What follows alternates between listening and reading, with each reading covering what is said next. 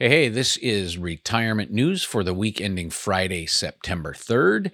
And today the jobs report came out. And for August, only 225,000 jobs were added. And that's down from 1.05 million in July that were added.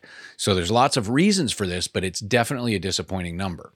But as we've talked about before, this is the final week of enhanced federal unemployment benefits, so you can count on a sizable number of people begrudgingly entering the workforce in September. Another reason for people to go back to work is the Supreme Court ruled that the CDC does not have the authority to impose the eviction moratorium. That's right. That was a 6-3 decision, which is great. Of course, Nancy Pelosi, who's so fucking rich, her refrigerator costs more than I make in a month, came out with the following statement. The court's decision to block the new CDC eviction moratorium is immoral, putting families at risk of being put on the streets, and it is a serious public health threat as the Delta variant continues. Now, this is such fucking bullshit.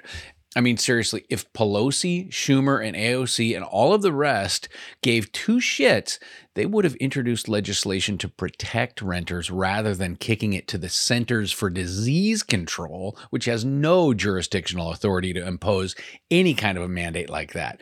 And that actually is exactly what the Supreme Court wrote in their decision. Quote, "It would be one thing if Congress had specifically authorized the action that the CDC has taken, but that has not happened. Instead, the CDC has imposed a nationwide moratorium on evictions in reliance on a decades-old statute that authorizes it to implement measures like fumigation and pest extermination."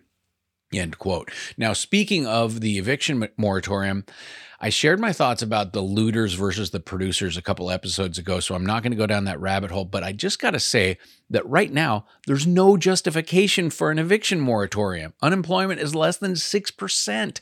Disposable income per capita is up year over year, and there's a help wanted sign in every goddamn business you walk into, and people are taking advantage. So speaking of taking advantage, I want to share an article I found on cbsnews.com, and it's about one of the many landlords who are SOL as a result of their looter tenants not having to pay rent. So I'll read you a bit of it. Brandy Lacasse has been waiting on rent for nearly a year. She owns 3 properties in upstate New York, but the single mother and Air Force veteran is functionally homeless after falling on hard times herself. After notifying tenants they had to move out so that she could move in, the tenants stopped paying rent and stayed put, she said. She and her daughter have been living out of her car and staying with friends. Quote, "I've cried many nights thinking, where's my money?" she said. Despite more than $23,000 in unpaid rent, Lacasse can't force her tenants out because of state and federal moratoriums on evictions. But federal money that was meant to alleviate such situations isn't making it to landlords. Nearly 90% of rental assistance funds allocated by Congress has not been distributed according to the Treasury Department. I don't understand how they can give my private property to someone else to live for free. I bought that property. I fixed it up with my blood, sweat, and tears, she said. The eviction bans were meant to protect vulnerable renters during the pandemic, but some property owners say they've become collateral damage. So the article even quotes the tenant, which I found surprising. This is a woman named Carla MacArthur who made sure to lean hard on the COVID defense. Quote, "I feel bad that I have not been able to pay her," MacArthur said. "We've gone from 2 incomes. I had COVID-19 twice. My kids have all had it once. My husband's had it once. We've been affected by the virus." So again, the woman who bought the house, spent the time and money to fix it and make it available as a rental, is now homeless along with her child. The renters stopped paying, but continue to have a roof over their heads. I'll put a link to that article in the show notes. So next up, let's talk about crypto. Okay, as I record this on Friday, September 3rd, Bitcoin has again passed the 50K mark and Ethereum is just under 4K. Now, there are a lot of people out there saying Bitcoin could reach 100K by the end of 2021.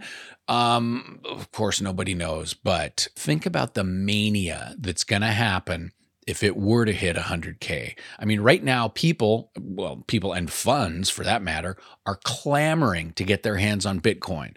There are still people out there, like Peter Schiff, saying that it's a bullshit asset that's going to end up cratering to nothing. But the naysayers are getting to be fewer and fewer with each passing week.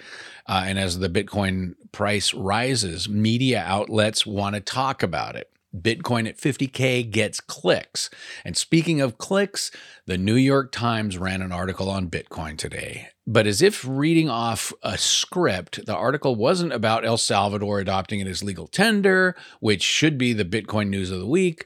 No, the article was about the carbon footprint resulting from Bitcoin mining. And of course, they used the same figures we've been being bored with for months, if not years. It uses more energy than Finland. Oh God, our planet is doomed, okay? Also, they go into the fact that supposedly mountains of hardware are being dumped as it becomes obsolete and miners acquire new hardware.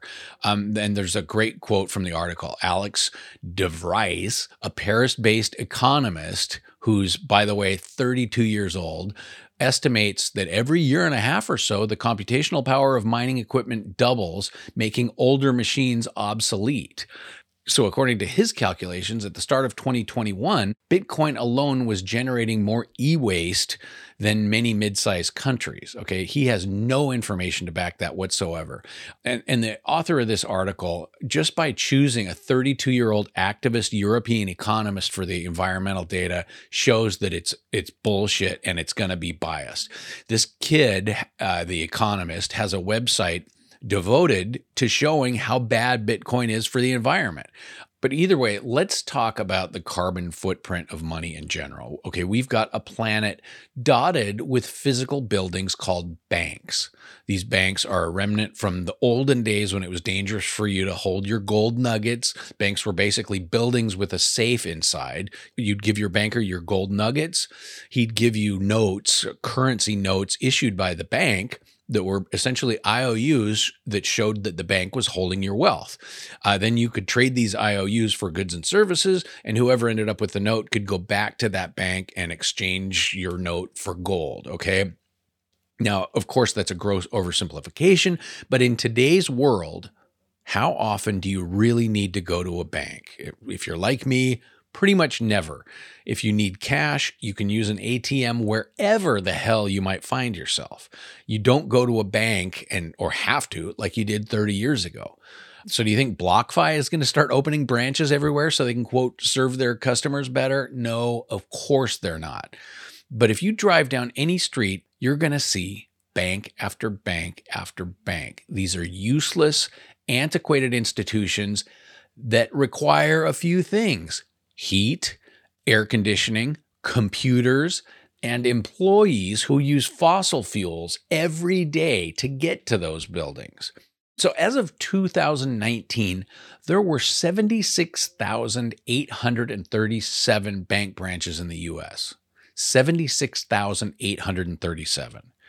Also, as of 2019, there were around 1.94 million people employed by FDIC-insured commercial banks in the U.S. Nobody can tell you how much energy is consumed by the banking system, but just the gas required to get those 1.94 million employees to the bank or the bank's corporate offices 5 days a week is probably doing a lot more damage to the environment than Bitcoin mining is. And those are just US numbers. Think how many banks there are worldwide.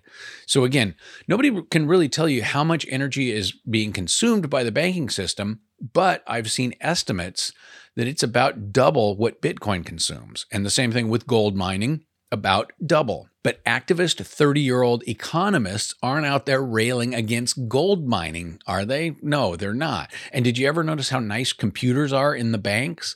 Well, they probably don't replace them every 18 months, but they do replace them every couple of years. Talk about mountains of scrapped hardware. So I'll put a link to the New York Times article in the show notes, and I'd suggest that you read it just because it's so ham-fisted and meant to give its readers fits about the environmental calamity that Bitcoin is causing. But if you wanted a more balanced, rational look at Bitcoin and its energy usage, I'd like to send you to an article by a woman named Lynn Alden. Okay, if you haven't heard of Lynn Alden, she's super smart. She's a real live investor and an investing advisor with an engineering background, and she really understands how Bitcoin works from the ground up, unlike our European economist friend. Her article is extremely long, but it's a great retort to this Times article, even though it was written months before this dumb article. I'll have a link in the show notes, but here's a paragraph from the article that says it all. Quote, "And it's easier to sensationalize things for page views or political gain." Side note, in case you hadn't noticed, the New York Times in 2021 is an editorial outlet, not a source of unbiased journalism. The Times Bitcoin article is a perfect example of this fact. Okay, back to Lynn. For example, it's commonly said that the Bitcoin network uses more energy than some countries. That's true, but then so does Google, YouTube, Netflix, Facebook, Amazon, the cruise industry, Christmas lights, household drying machines, private jets, the zinc industry, and basically any other sizable platform or industry. From that list, Bitcoin's energy usage is the closest to that of the cruise industry's energy usage. But Bitcoins are used by more people, and the network scales far better. Okay, I'll put a link to that article in the show notes, and I really highly recommend that you read it. But the last thing that I want to share is some of the comments from the frightened, weak, intellectually uncurious readers of that New York Times article. First up, Bruce Rosenblit from Kansas City, Missouri says, "Now I understand. Bitcoin is a colossal waste of energy. By that criteria alone, it should be banned. What's the point? To hide transactions from authorities? Is that it? What benefit is there to society?" He goes on to say, "Legitimate businesses should not accept Bitcoin for payment, period. This energy-wasting madness must stop. We are experiencing a climate crisis that threatens civilization. That is more important than hiding transactions from governments. Bitcoin is like having one person drive around a 50-ton SUV. Nothing but waste." So this clown reveals just how little he cares about knowing the truth. By those first three words, "Now I understand." What a tool. Anyway, if you get your news from any one source like this guy Bruce does, like say the Times or the Post or CNN or Fox or MSNBC or any other one outlet, you're going to end up like him, an ignorant turd making rash declarations about what should or shouldn't be banned. Anyway, here's another comment. Lyle Ross from Houston wrote, "A better way to ask this question is, how can we allow this to happen? When did we become so greedy that we'd allow folks to trade a useless currency that is helping destroy the planet?" Next up, Dave Friedlander from Delray Beach wrote, "Cryptocurrencies serve no useful purpose to society. They are largely used for ransom and for criminal transactions such as large-scale drug sales. Add to that the waste of energy, and most people would be better off if it were illegal to possess cryptocurrencies. In my humble opinion, it should be illegal to possess them." Now that's probably the best in show.